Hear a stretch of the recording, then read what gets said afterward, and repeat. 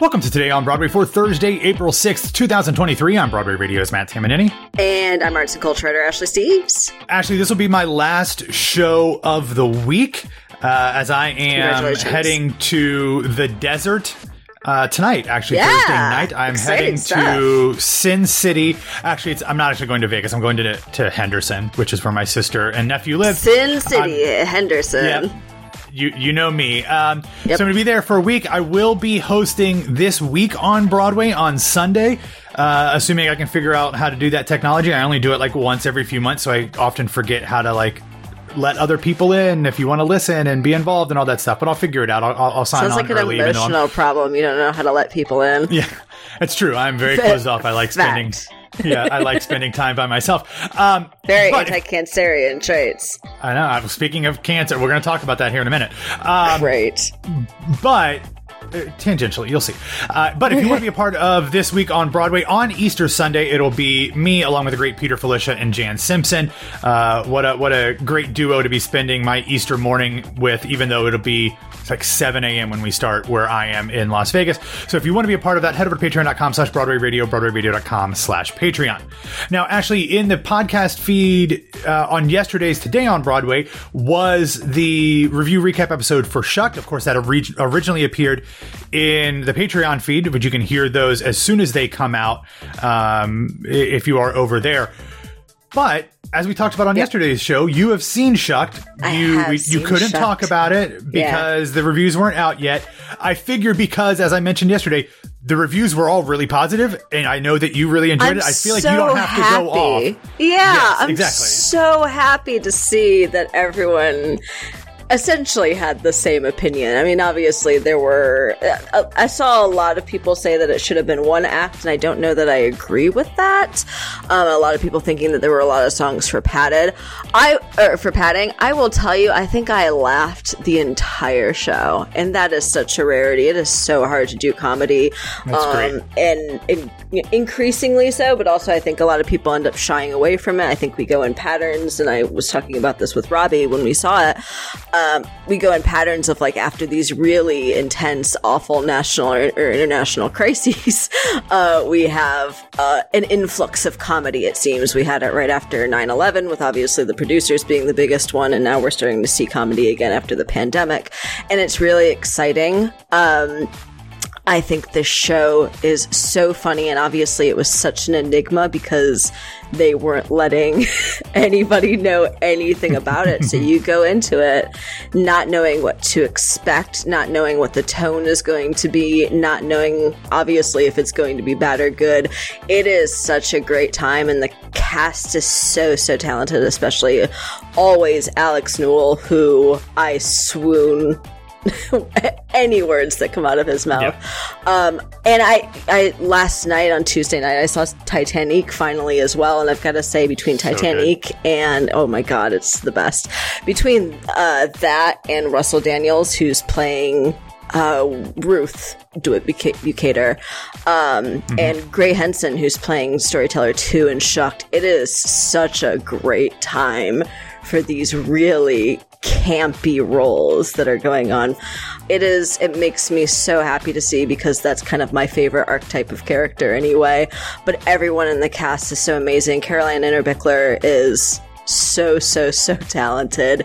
Her Maisie is amazing, needless to say, and also no pun intended, absolutely. Oh, okay, good. Pun partially intended. How about that? Yeah. But if you don't know what to expect with Shucked, I mean, you're going to have a great night. It's just a really delightful time. It is, like I said, so funny. And I think really unique. It's really unique in general to see an original musical going on Broadway. Even more unique to have a story that's kind of, obviously a rehash of other stories, but also kind of puts it's all into it. Yeah, I love that. Very excited to see that, and I'm very happy that it got the positive reviews that it did. Speaking of another show that I'm really excited to see come to Broadway, and one that I hope continues to get the fantastic reviews that it did off Broadway. Yesterday, we got an announcement for another Broadway show to be opening this summer. It is going to be a very limited run. It is the one-man show Just for Us, written and performed by Alex Edelman. Yes. It had a 6-time extended off-Broadway run across 3 different venues in New York City. Yeah, Grace and I sat in the front row.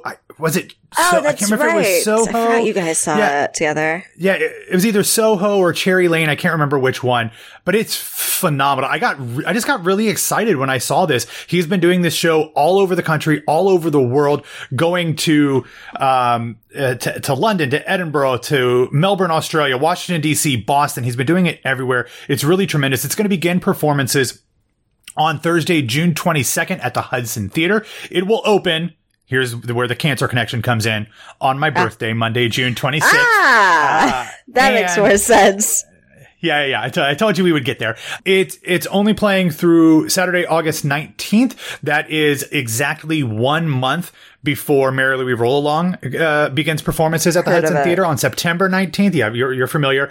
So it needs that time to move out and to load in Merrily. Although I will say, like, Merrily is not super set heavy, and no, not Alex at all. Edelman's show is like just a blank stage and some chairs. I was going to say, they put the easiest possible show in, maybe, and I'm really glad that they did this, because you've talked about it, and I haven't seen it yet, but it's been so critically acclaimed, and audience acclaimed for that matter, that to have a show like this going in that doesn't need a big load in, load out, can easily transition into, not necessarily a big musical, because like you said, Merrily doesn't have a massive set, and seems like it should be pretty easy to load in. But very good logistics here. Yeah, and I just love, like, we've talked about this for years. Like, there's a little bit of a gap between what is in there now, which is a Doll's House that'll close on June 10th.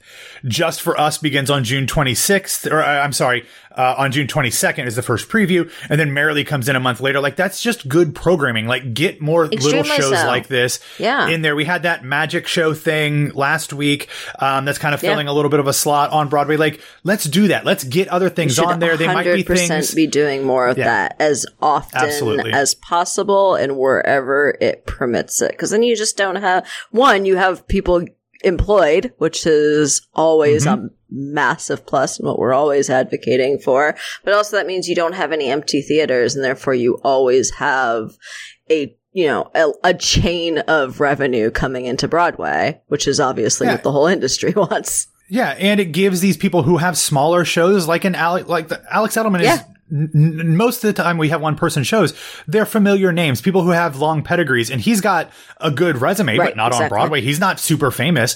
So, like, I think this is just great. But speaking of something else that is great, we got the first real set of nominations announced for the New York Awards season.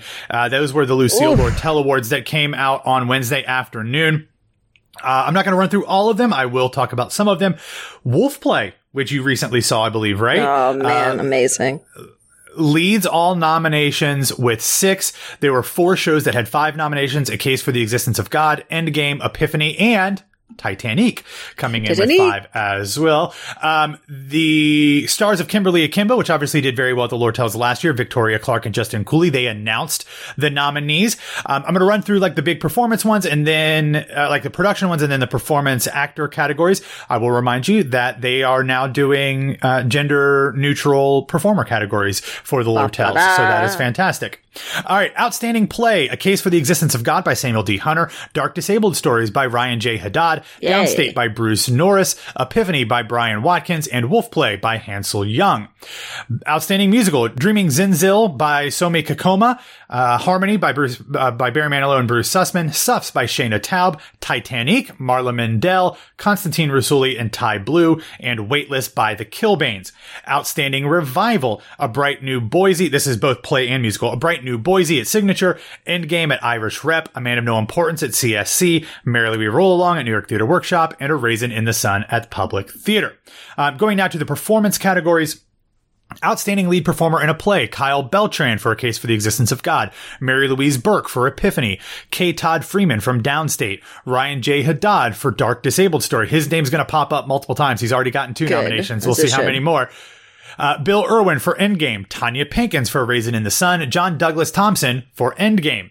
Outstanding featured performer in a play, Mia Barron for The Coast Starlight, Susanna Guzman for Downstate, Ryan J. Haddad, again, this time for American Televisions, Dickie Hartz for Dark Disabled Stories, the show that Ryan J. Haddad wrote, Patrice Johnson-Chivane for Endgame, Maureen Sebastian for The Best We Could, A Family Tragedy, and Eddie Torres for Downstate.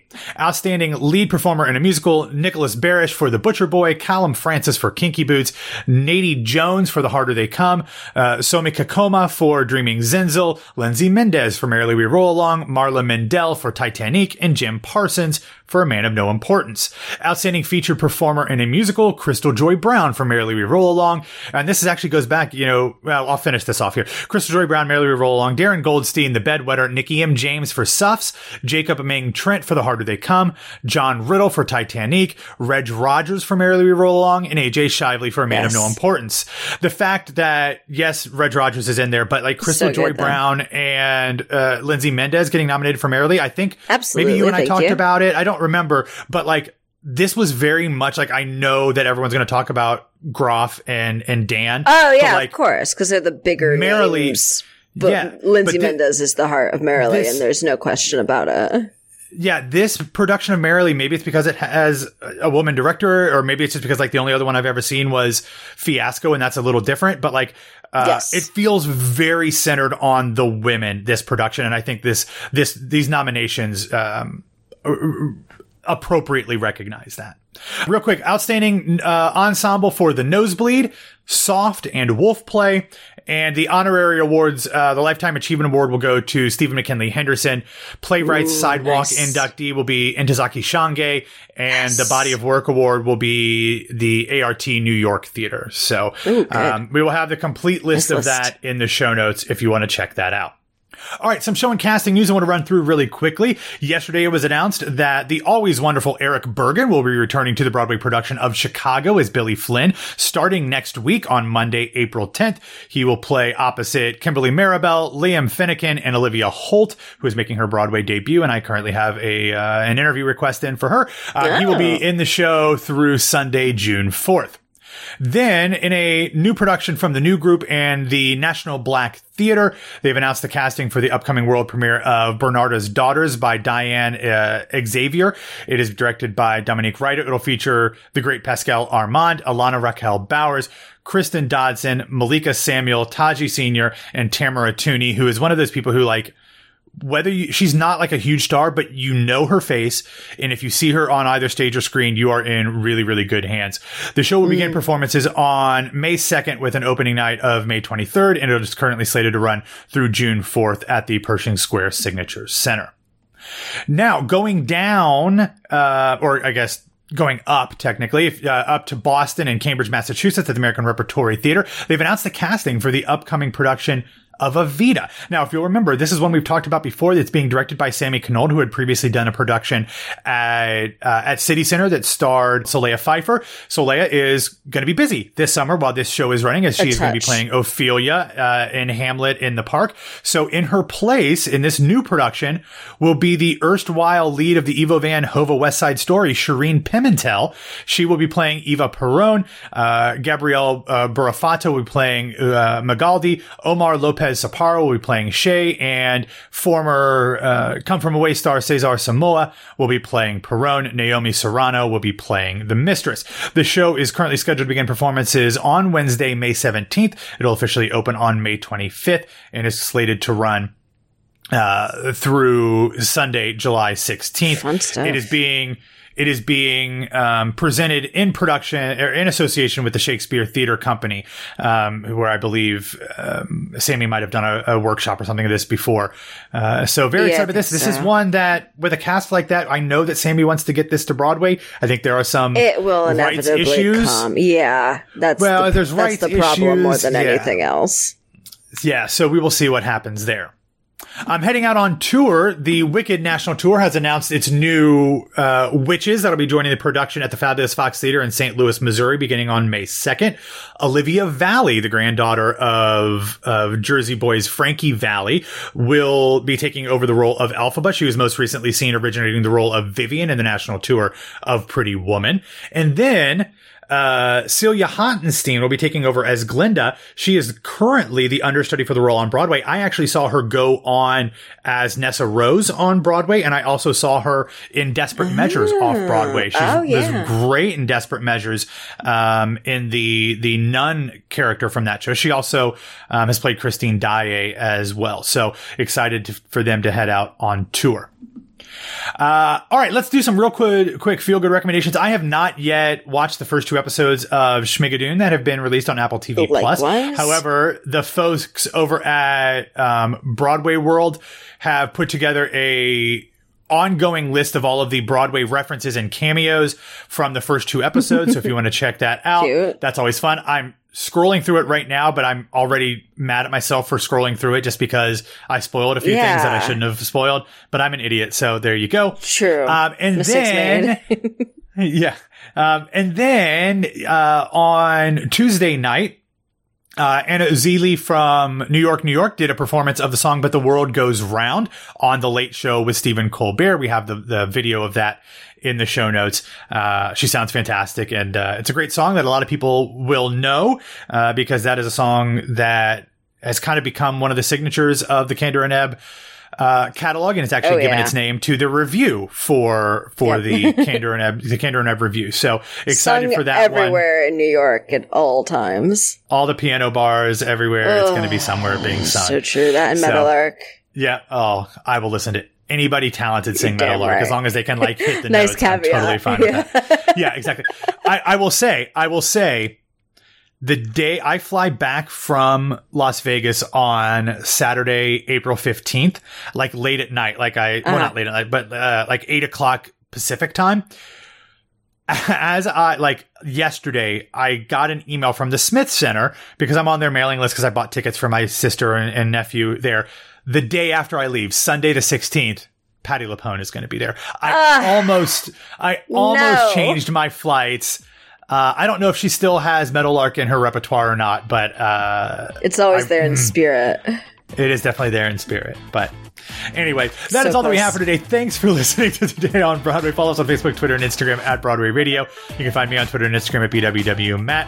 Ashley, where can people find you? You can find me on Instagram at No This Is Ashley. All right, everybody. Have a wonderful Thursday.